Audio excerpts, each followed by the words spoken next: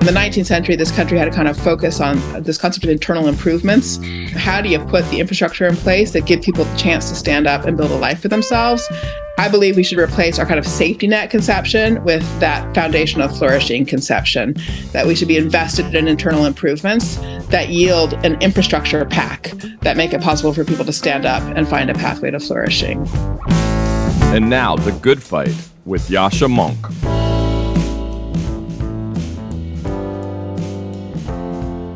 Thanksgiving is one of my favorite holidays.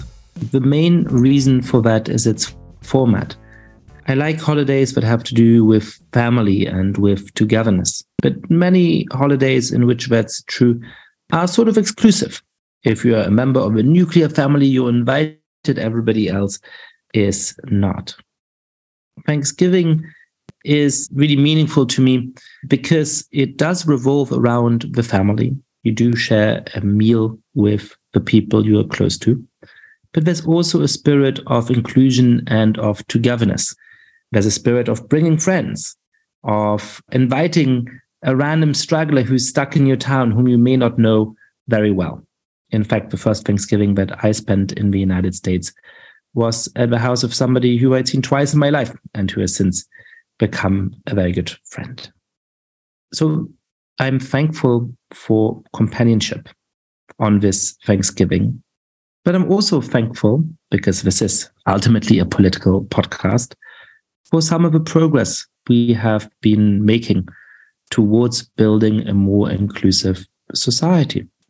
It's sometimes hard to see this progress taking place because we focus on the injustices that persist, and they are real, and we need to keep struggling against them.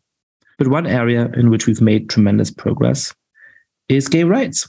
It is now hard to remember that a quarter century ago, there was tremendous stigma to being gay or lesbian, that people were forced out of their jobs for that, that they could not serve openly in the military.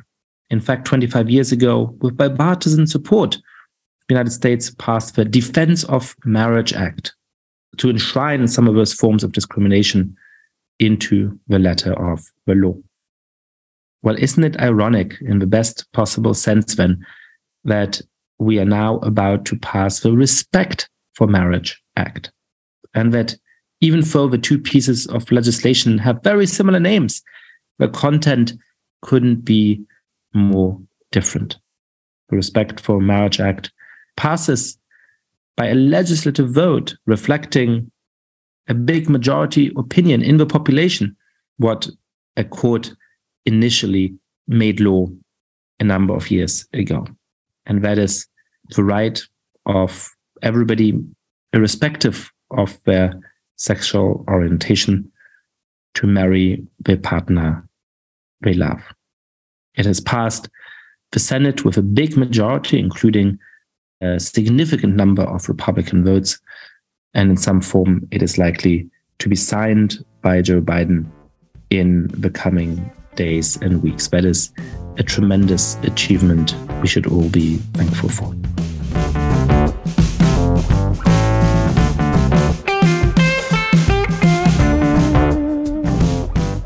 My guest today is Danielle Allen. Danielle is the director of the Safra Center for Ethics at Harvard, where she is also the James Bryant Conant University professor. She also ran for the Democratic Party nomination to be governor of Massachusetts earlier this year.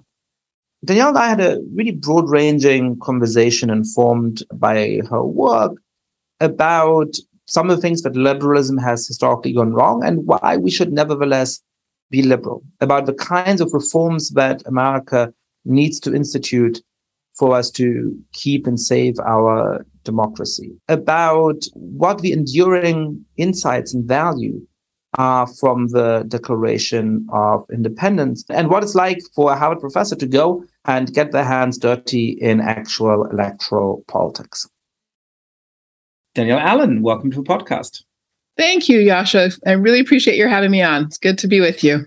Well, I really look forward to this conversation. So I feel like in the debate about liberalism, which used to be a kind of academic debate and has already become a much more urgent political debate, the camps are often people who want to defend liberalism and its achievements on the one side, and people who want to blame liberalism for all the bad things in the world and then argue that we need to get rid of it or supplant it on the other side. And you have an interesting position in this debate, like many other people. I think at some level I would describe myself in similar ways as somebody who sees the flaws of liberalism and sees the need to reform it, but ultimately wants to defend liberalism. So what are some of the things that traditional liberals got right, and what are some of the things that traditional liberals got wrong, such that we need amendments to it, we need a renovation of it?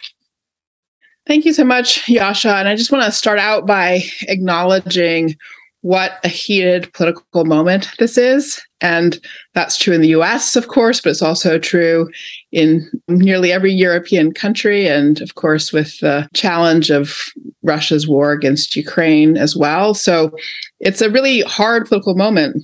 It's sort of the opposite of the end of history that Francis Fukuyama, predicted when the Cold War fell. And it looked as if liberalism was sort of all ascendant. And so I am grateful to you for opening up a conversation about core ideas. Liberalism takes us down a road into philosophy, and often it can be hard to bring philosophy into conversation in the middle of a heated political moment. So I'm just grateful to you for making space for that. And I think your question is so important because what it also points to is how there have always been varieties of liberalisms. So liberalism isn't just one thing. There have been varieties of liberalism, and it's really important to pay attention to what those have been. But you have to start, of course, from the core. And at the core is just really the commitment to basic rights, basic human rights. And so then for me, the question is about the varieties of liberalism. Which categories of rights are at the focus of any given liberalism? You have your liberalisms that really focus on things like freedom of expression or freedom of contract and free market participation. Philosophers will call those the negative freedoms, freedoms from interference. And then you have varieties of liberalism that focus on the right to participate, to vote, to run for office, to help see and shape your community. And philosophers will call those the positive liberties. And I think liberalism has gone wrong when it has chosen the negative liberties, the liberties about our own autonomous private spheres, separate from everybody else, where we control things, we consume things, and the like. Liberalism has gone wrong when it has focused exclusively there. And liberalism goes right, I believe, when we focus just as much on the positive liberties of participation, of playing a role as a co-author of our collective lives and our political decisions. What does it mean when you say that liberalism is sort of focused too much, or perhaps in some contexts exclusively, on those negative liberties? Because as you've outlined them, certainly in the self-understanding of the United States and of most liberal democracies today, we think of the need of both of those, right? Clearly, the freedom of speech, the freedom of assembly, some basic economic freedom is a core part of our political system and something that we're rightly proud of. But the ability to vote, the ability to run for office, the ability to have free and fair elections are also thought of as being really at the core of our political system. But obviously, it doesn't mean that every country has been able to sustain that, or that every country has been able to sustain that for all of its citizens. But it feels sort of comfortably within the mainstream of a tradition as an aspiration that we should have. So what does it mean in practice to over-index on the negative liberties and to neglect the positive liberties? Where do you see the kind of applications of that or the problems that stem from that? So I think you honestly give us all too much credit in the picture that you just painted. I don't think we have been so good at holding on tight to the positive liberties of participation and the like. And I think one can see this in all kinds of ways. I mean, so I said there are varieties of liberalism. Let me just name three that are conventionally recognized for starters. There's classical liberalism of late 18th and 19th century. There's Keynesian or Rooseveltian liberalism of the early 20th century. And then there's also neoliberalism. And I think if you go back to the sort of earliest variant, it's fair to say that across those kinds of liberalisms, there was a sort of recognition of both categories of rights. Though, of course, famously, the French philosopher Benjamin Constant drew a distinction between those. You can call the sort of negative liberties, the liberties of the moderns. Those were the ones that protected the kind of commercial activity of the modern economy. And then the ancient liberties were those that protected those rights of participation. And his view was that at the end of the day, we should prefer those negative liberties, the commercial liberties, where, again, we are free from interference and can tend to our own gardens, build our own prosperity, because, of course, prosperity provides a certain kind of important degree of autonomy. And I think we've neglected the fact that, even when you come to the early 20th century moment, you look at Roosevelt, think of his 4 freedoms. What are they? Freedom of speech, freedom of worship, freedom from want, freedom from fear. None of those are actually the positive liberties. They're all about how we live in terms of our own pursuit of a good, what we want to worship, what we want to talk about, freedom from want, freedom from fear, a certain kind of protection from the vicissitudes of life. But they're not about the freedom to participate, the freedom to be a decision maker, for example. And I think those themes have been carried through consistently. So I fear that I'm going to take us too deep into political theory territory, where that happens when two political theorists talk to each other.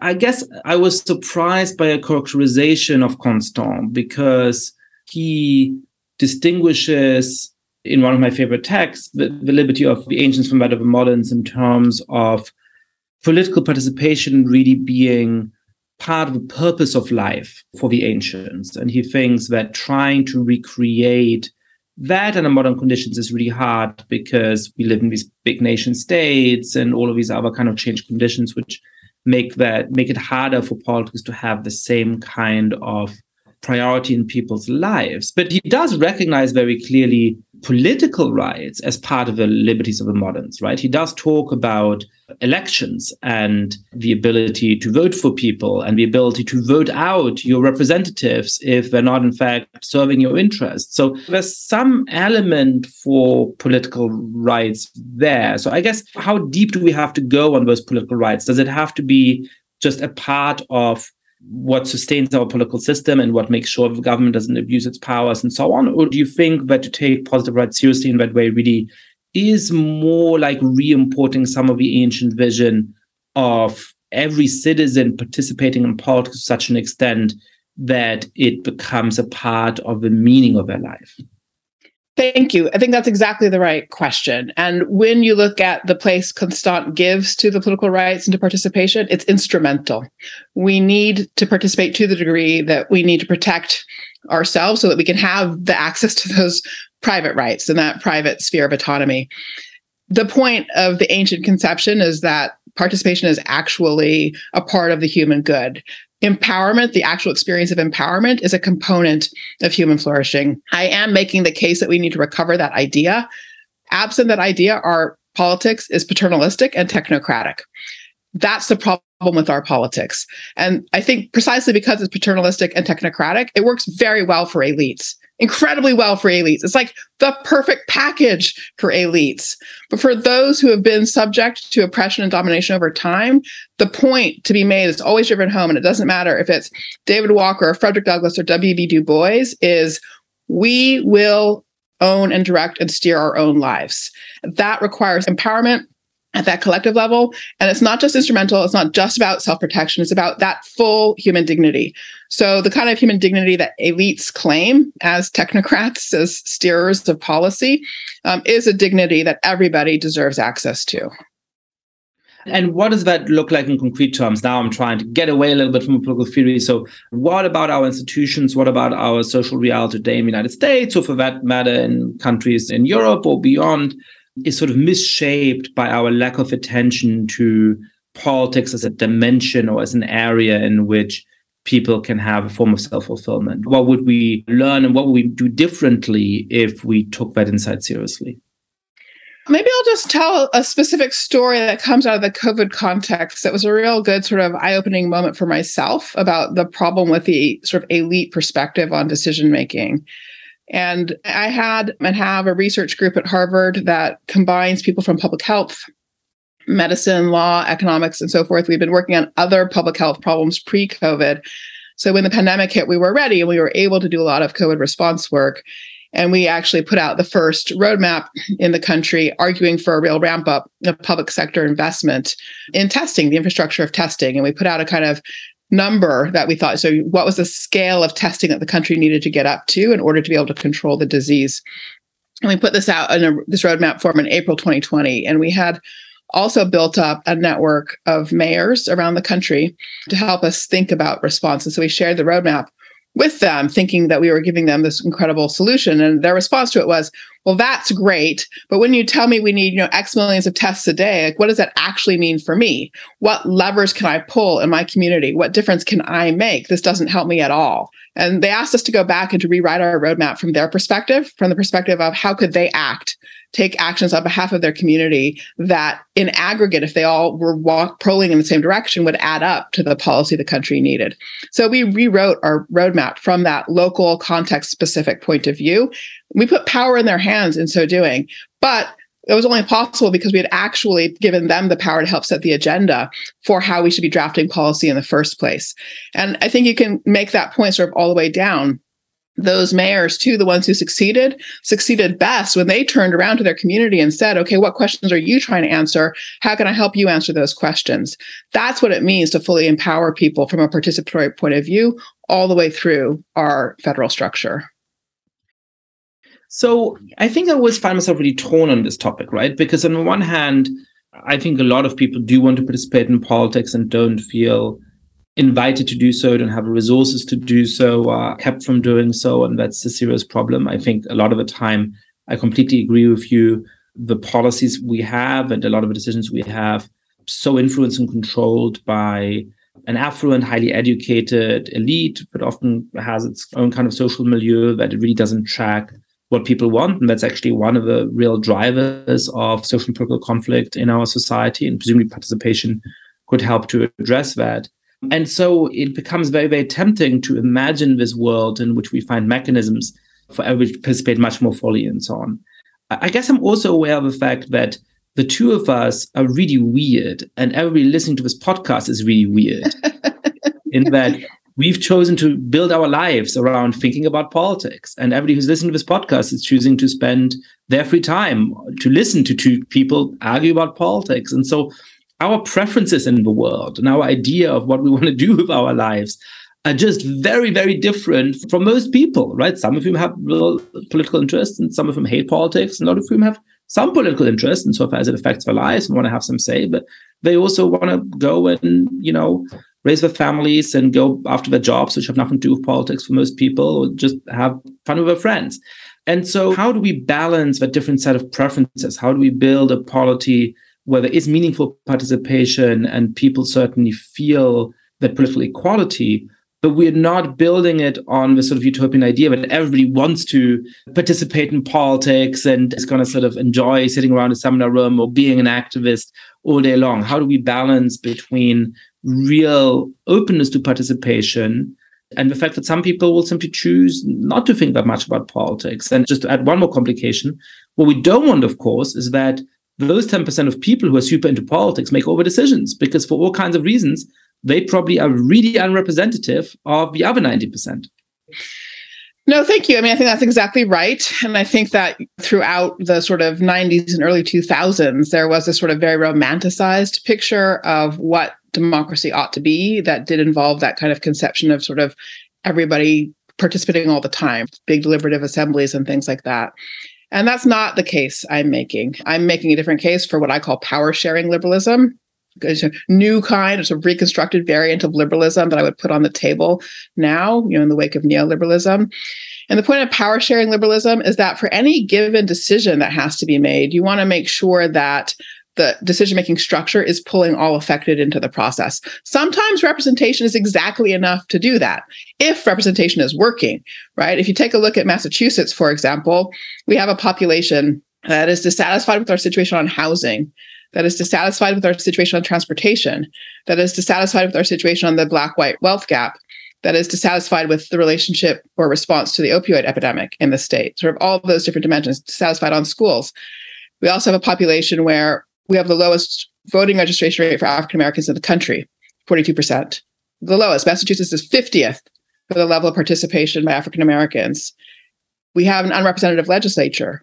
We have cities where the population is majority people of color, but we don't have office holders of color. So in those instances, obviously, representation itself is failing actually to achieve the kind of participation that would channel the frustration people have with basic building blocks of well-being into policy. So representation might be enough, but we have to be really clear on the places where it's not even working to do what it's supposed to do. And then there's the question of, as our demography changes, as our social and economic circumstances change, where do we need to be innovative with regard to our governance mechanisms? Where do we have problems? For example, the siting of energy infrastructure that don't actually track our existing jurisdictional structure. The question of how we might have a regional energy infrastructure that could support a cheap, clean energy economy doesn't track city level, doesn't track the state level, doesn't track the federal level. So we have a sort of gap between our structures for appropriately representing and pulling participation in and the kinds of decisions that need to be made. And I think in spots like that, we need innovation. We need governance innovation to make sure that we have decision-making structures that are simultaneously effective and inclusive, pulling people in to participation as appropriate, but not in that sort of romanticized, we all just sort of sit around talking all the time about everything kind of way. And what does that mean concretely? And I know that, you ran for governor of Massachusetts. You can put on a political hat, not just a philosopher's hat. Who decides in what kind of way who's affected? And how do we make sure that we don't fall into a trap that I sort of perceive quite a lot in American politics at the moment, where, there are stakeholders in society. The people who speak for them often don't have very organic links to those groups, right? The person who says that they're representing Latinos isn't necessarily in accordance with what most Latinos believe politically. And we see that, I think that's an electoral challenge for Democrats often, because they think that by taking meetings with, the presidents of various activist groups, they actually are figuring out how to win the votes of the people they claim to stand for. And often I think they just get that wrong. But it would feel like it could be an even bigger challenge in a system like that, where there's sort of an institutionalized role for those kind of, nearly kind of corporatist, right, institutionalized role for representatives of those interests or those people who are affected or those groups. And if there's a real disjunct between what the interests of those groups that are affected actually are, which obviously should be taken into consideration, and the people who speak on behalf of those groups, that system may come up with all kinds of different injustices, although we're not thinking of right now. I appreciate your question, because I think, honestly, this is literally the forefront. This is exactly where our knowledge about how to operate constitutional democracy runs out. This has been an experiment for 250 years. The experiment doesn't end. There's a need for new experimentation. So as I see it, there are really sort of three parts to the job. I mean, the first is, we kind of got this concept of representation worked out. We kind of know how it's supposed to work. We're in a position where we can do gap analyses. We can see where it's working well and where it's not. And we ought to be correcting that. Then we have the second problem, which is the one I described, the jurisdictional one, where there's kind of mismatch between the problem and the jurisdictional structure.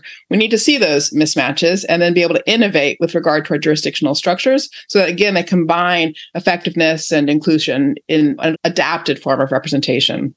So then the third thing is the question of, what do you do about decisions that in some sense are coming up through the administrative or executive branch of government, not a legislative or legislating component of government. And there, again, I guess I would point to another lesson from the COVID context.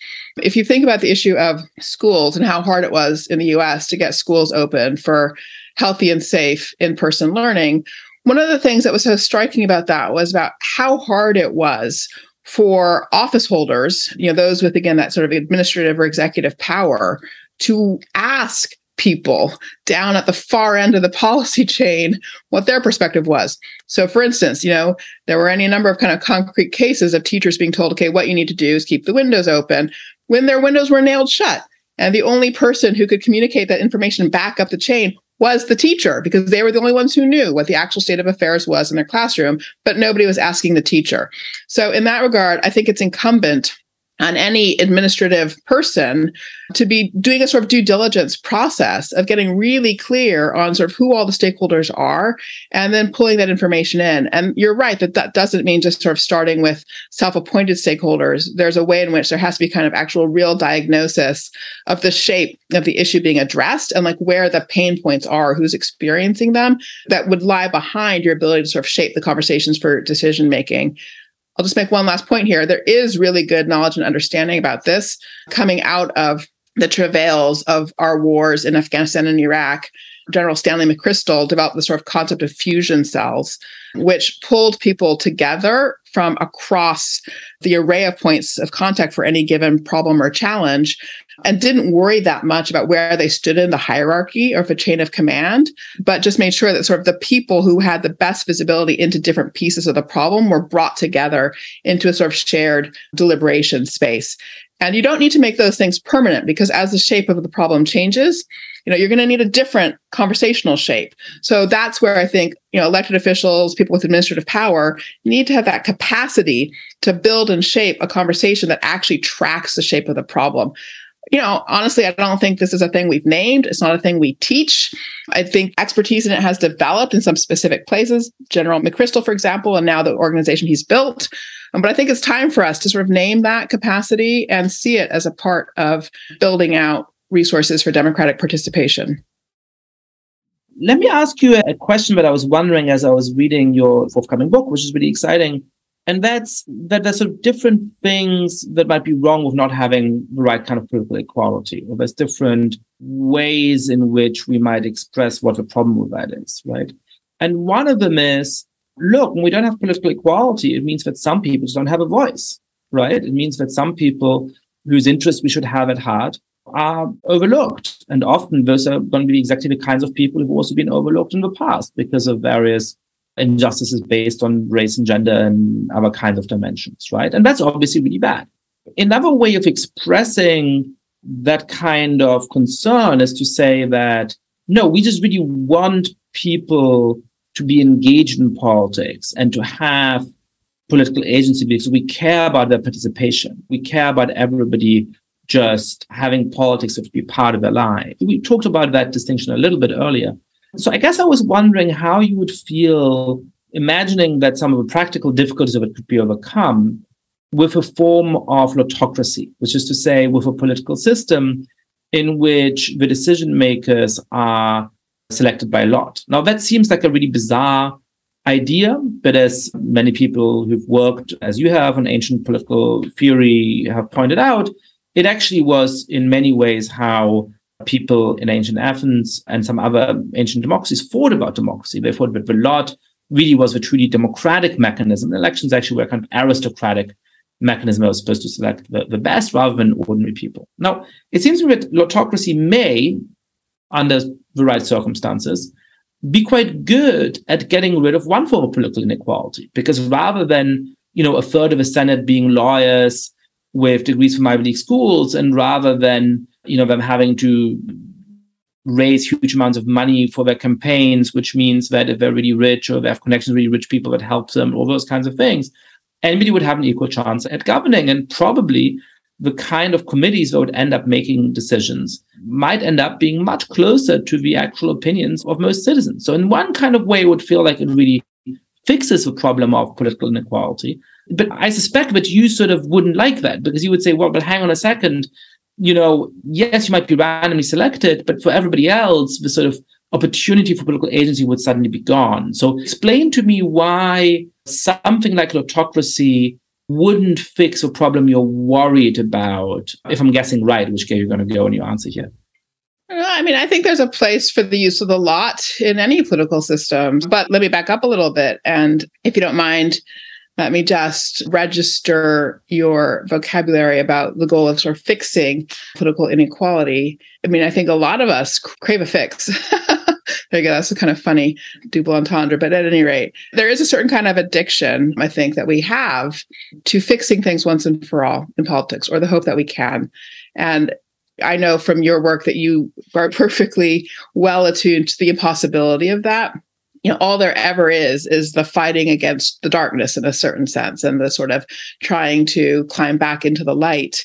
And that view has been expressed in any number of ways. The iron law of oligarchy, for example, there's always an effort to co-opt by a small group. And in some sense, the project of democracy is always to resist that, always to undo it, always to open things back up again for full participation and full access. And in that context, where the goal is that fullness of opening so that human possibilities are maximally available to people, you always need a toolbox, a suite of tools. There is no single tool that solves everything. The Athenians used lot, but they also used election. They also used appointment. So they had the whole suite, and they certainly needed what we would call leadership. They had people who were elected into the role of strategos, their leading generals. Those were really the people who were sort of most equivalent to our chief executive officers. And it was really important that those people were actually selected and not chosen randomly. So I think the same thing's true for us. I think there are places that we could benefit from the use of random allotment of participation. We do that with citizen juries, for example, in the sort of the context literally of the legal system. But California now uses an element of lottery for its independent redistricting commissions, for example. I think there should be more of that for sure. The notion that you might randomly be called up for service for more things than just jury duty would be very beneficial, I believe. At the same time, I do think that at the end of the day, because there is no algorithm to deliver justice, you always need people who are working their hearts out to try to secure justice in the conditions in which justice can thrive. And for that, you also need it to be possible for people with true leadership ability to rise to the top. A lot of not so great folks also clamber to the top in that process, but we need to make the space for the opportunity to emerge for true leaders to rise to the top.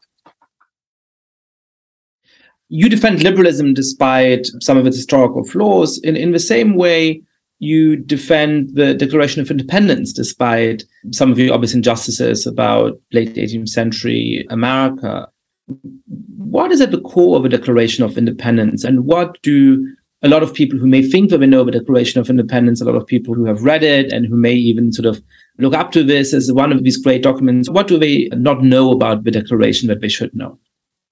Well, I mean, it's super important to recognize that the Declaration of Independence was written by many people working together. So, everybody thinks it was written by Thomas Jefferson. The lesson of that is if you want credit for something, put it on your tombstone, right? Because he put in his tombstone, author Declaration of Independence. And as a result of that, it's been attributed to him forever after. In fact, it was a committee. He was the chair of the committee and therefore the lead draftsperson for the document. But John Adams contributed substantially. Benjamin Franklin contributed. And at the end of the day, the intellectual architecture of the Declaration is really, above all, John Adams. And we can see that from drafts of things he wrote earlier in 1776. I'm going to put on my tombstone that I invented the spaceship and wait for people to start believing it. There you go. And Al Gore can finally put on his tombstone that he invented the internet. And that will solve that problem once and for all. So at any rate, it's like that. And it matters that the people who drafted the Declaration, some of them were already abolitionists. They were already working against enslavement. Not Jefferson. Jefferson was a complicated, hypocritical person. But Franklin and Adams were both already working against enslavement. So the Declaration of Independence really has two voices in it, and it has compromises in it. It does have an anti-enslavement voice. And so the important statement about human rights, right at the top, we hold these truths to be self-evident, that all men are created equal, and so forth, was used immediately by abolitionists, and enslavement was abolished in Massachusetts before the end of the Revolutionary War. So it's important that people have that awareness about the document. And why, when you hear in the discourse today, some people say, these ideas were formulated 250 years ago by people who are flawed in all kinds of ways. It's really hard to amend our constitution. Why should we be bound by the dead letter of these documents? One may agree with parts of that. I think, the United States Constitution is particularly hard to amend compared to other constitutions. There may be a case for making it a little bit easier to amend it, for perhaps not a very realistic one. But why, more broadly, should we continue to look back at these texts and be inspired by them? Why do you think that they actually do and should help to structure our political life today?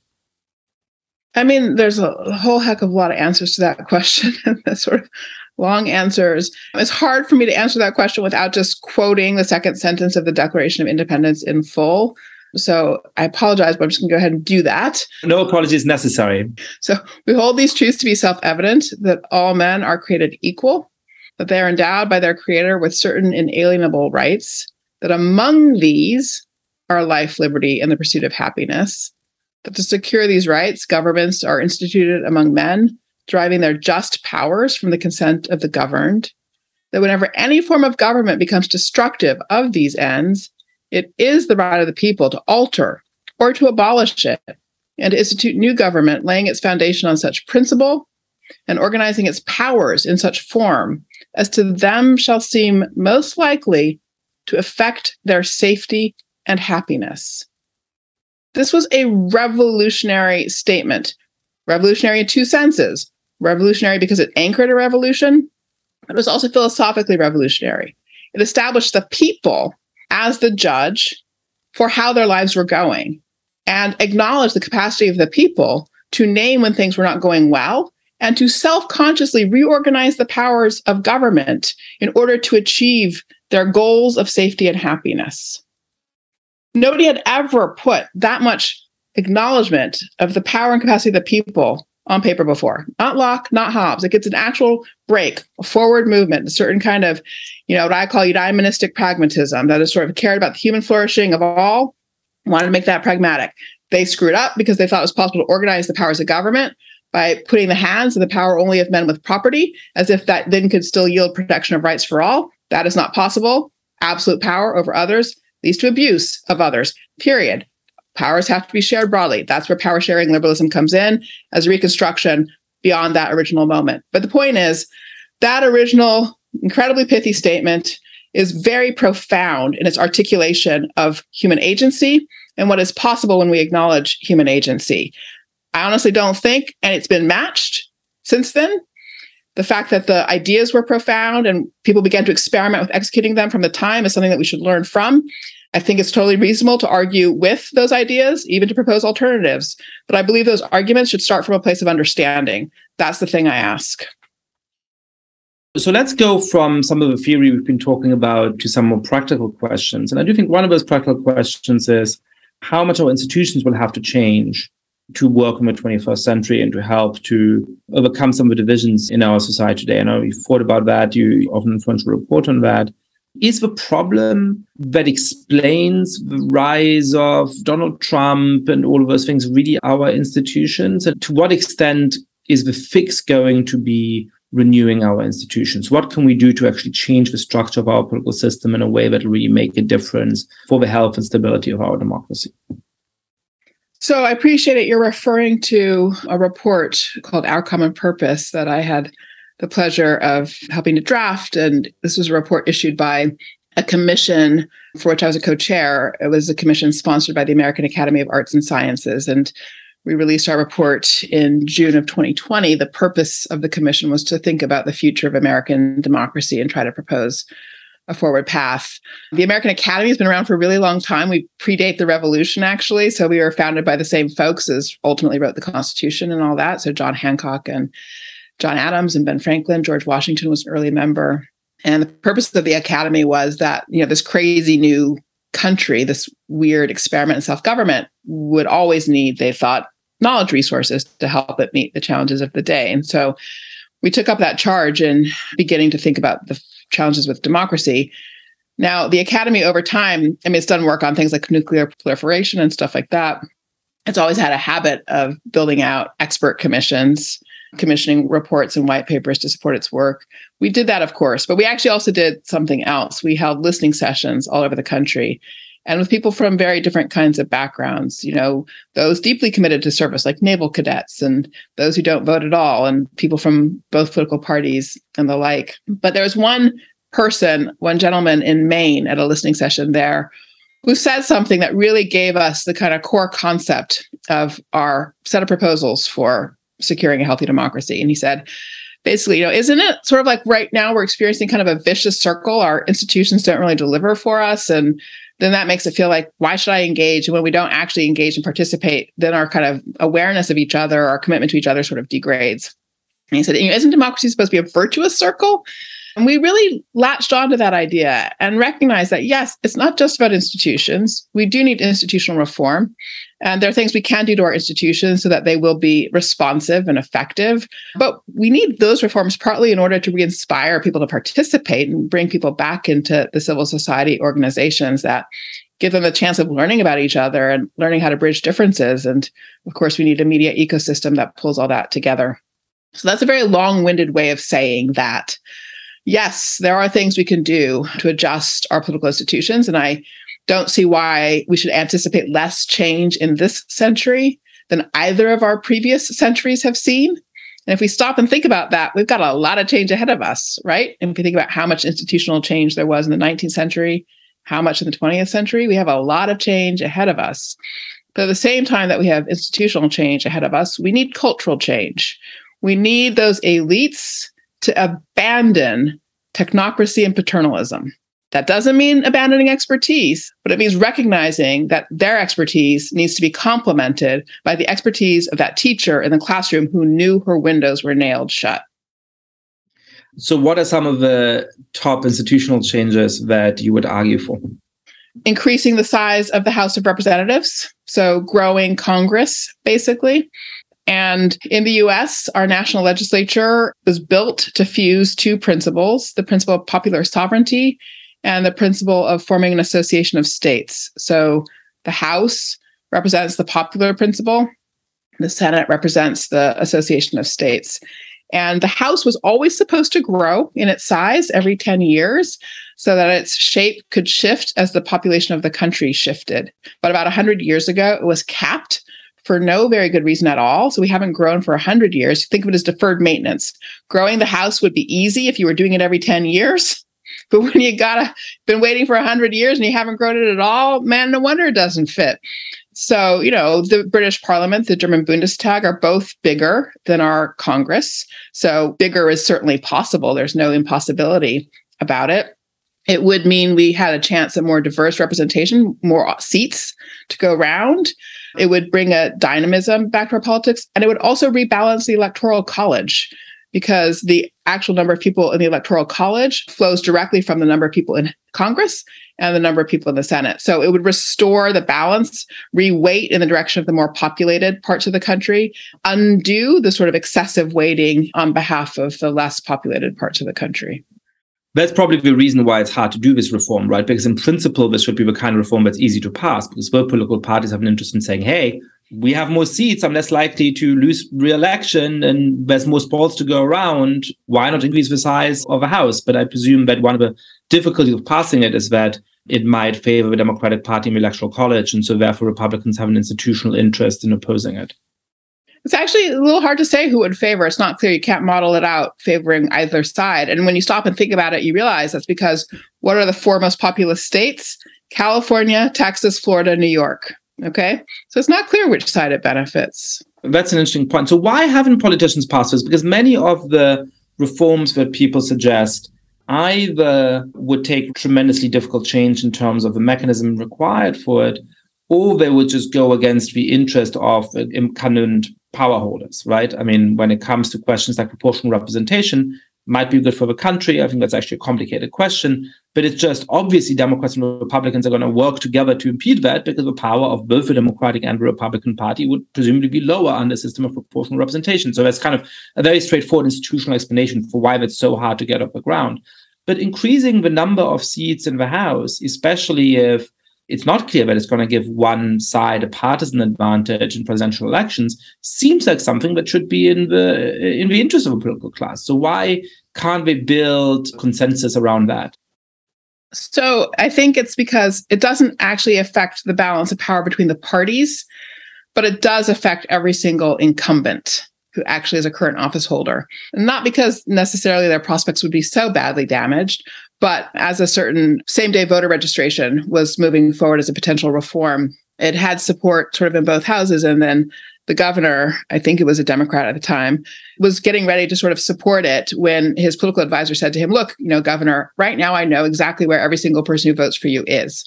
Why would we change that? That's the issue. You increase the size of the House, you change districts. So it's like a redistricting problem on steroids, basically. So it's not that it affects the balance of power for parties, but every incumbent is afraid of losing the list of voters they already know. That's very interesting. Yeah, that makes sense to me. I'm going to change speed again, and you have got yourself to blame for this because you've written about too many things in two interesting ways. Perhaps my favorite work by you is very personal work about your baby cousin who was born with very different prospects in life, very different opportunities in life, and who ended up being killed. Tell us about his story and about what we can learn from it. You're talking about my cousin, Michael, and we lost Michael in 2009, just before he was 30.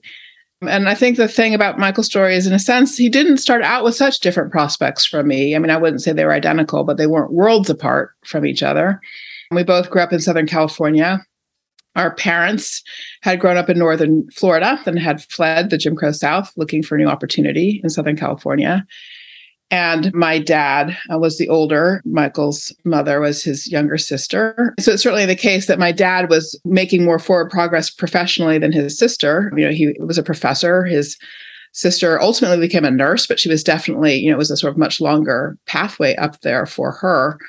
And you know, growing up in this world of many aunts and uncles and many, many cousins, there were a lot of us. And the experience of that growing up was really, I think of it as what I call the great coming apart.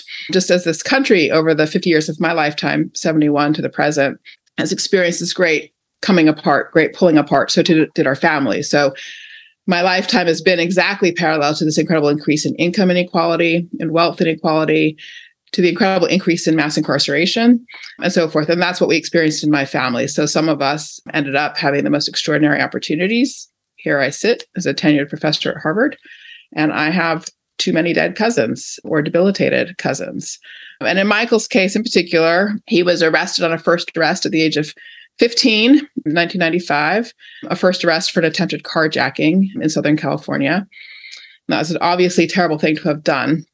It was also a time, though, when punishment in California was at its most intense. So on that first arrest, he got a sentence of 12 years and 8 months and served almost all of that from the age of 15. And that was the decisive fact of his life. So he'd had 2 years out at the point in 2009 when he was shot and killed by somebody he had met while he was in prison. So that was a real life turning point moment for me, and really pulled my attention into the question of how is it that we've built traps for people, traps that catch talented people. I mean, Michael was an exceptionally talented young man. He was bright, full of curiosity, charismatic. He made mistakes. He made bad mistakes. He had no second chance. And that was that, in effect. And so, you know, that's really sort of me, the question is how to undo the traps that we've built for people. And traps that result in the fact that some folks have just a much higher degree of difficulty for their life than others. You know, a single slip is catastrophic, whereas others in other circumstances make a similar single slip and it's not catastrophic.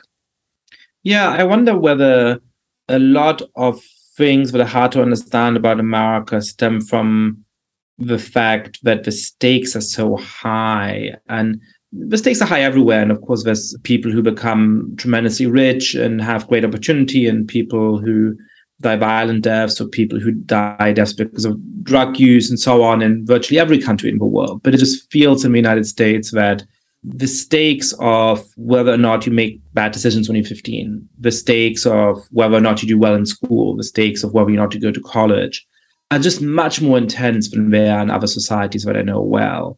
And that's both unjust because of how it deprives people like your cousin of an opportunity to flourish in life. But I wonder whether it also helps to explain so much else about the anxiety and the hatred and the polarization and the general sort of political background music in this political moment. Mm-hmm. I think it does. I mean, I think we are a society just, you know, riven by anxiety right now. And I think your way of describing it as the stakes being so high is on target. I do think that is a generationally different experience from prior generations. I mean, my parents' generation, my dad's generation, were folks who started out as working class or lower middle class, I mean, really working class, basically. And collectively, the whole cohort was able to sort of ratchet themselves up to another level. And for my generational cohort, that has not been possible. And that contrast is very powerful.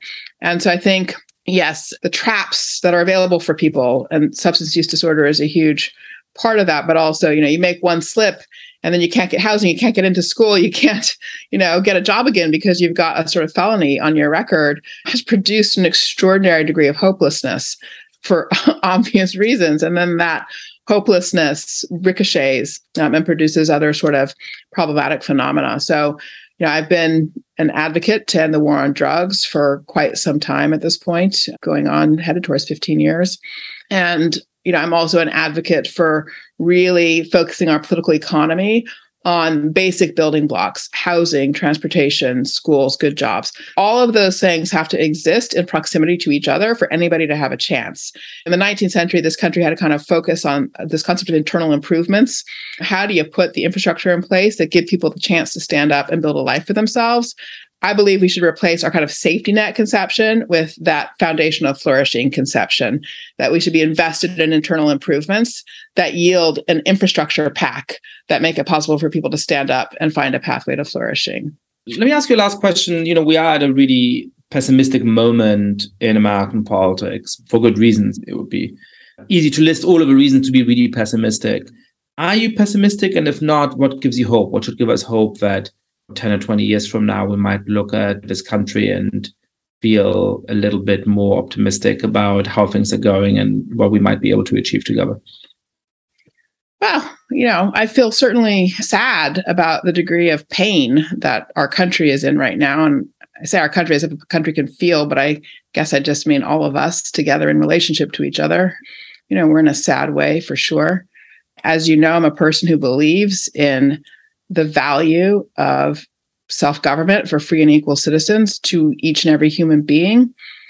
I think there is no better way of building a life for human beings. As a result, from my point of view, failure is not an option. So I always say I'm not an optimist. I'm not a pessimist. I'm just not an optionist. Failure is not an option. And in terms of things that are hope giving and bringing, human beings have an incredible capacity to solve their problems. All we have to do is name them. And I do see us naming our problems. I see us making a lot of progress with naming our problems. And so that gives me hope that we will also solve our problems. And now, Alan, thank you so much for coming on the podcast. Thank you, Yasha. It's always fun to talk with you. I so appreciate what you're doing with this conversation.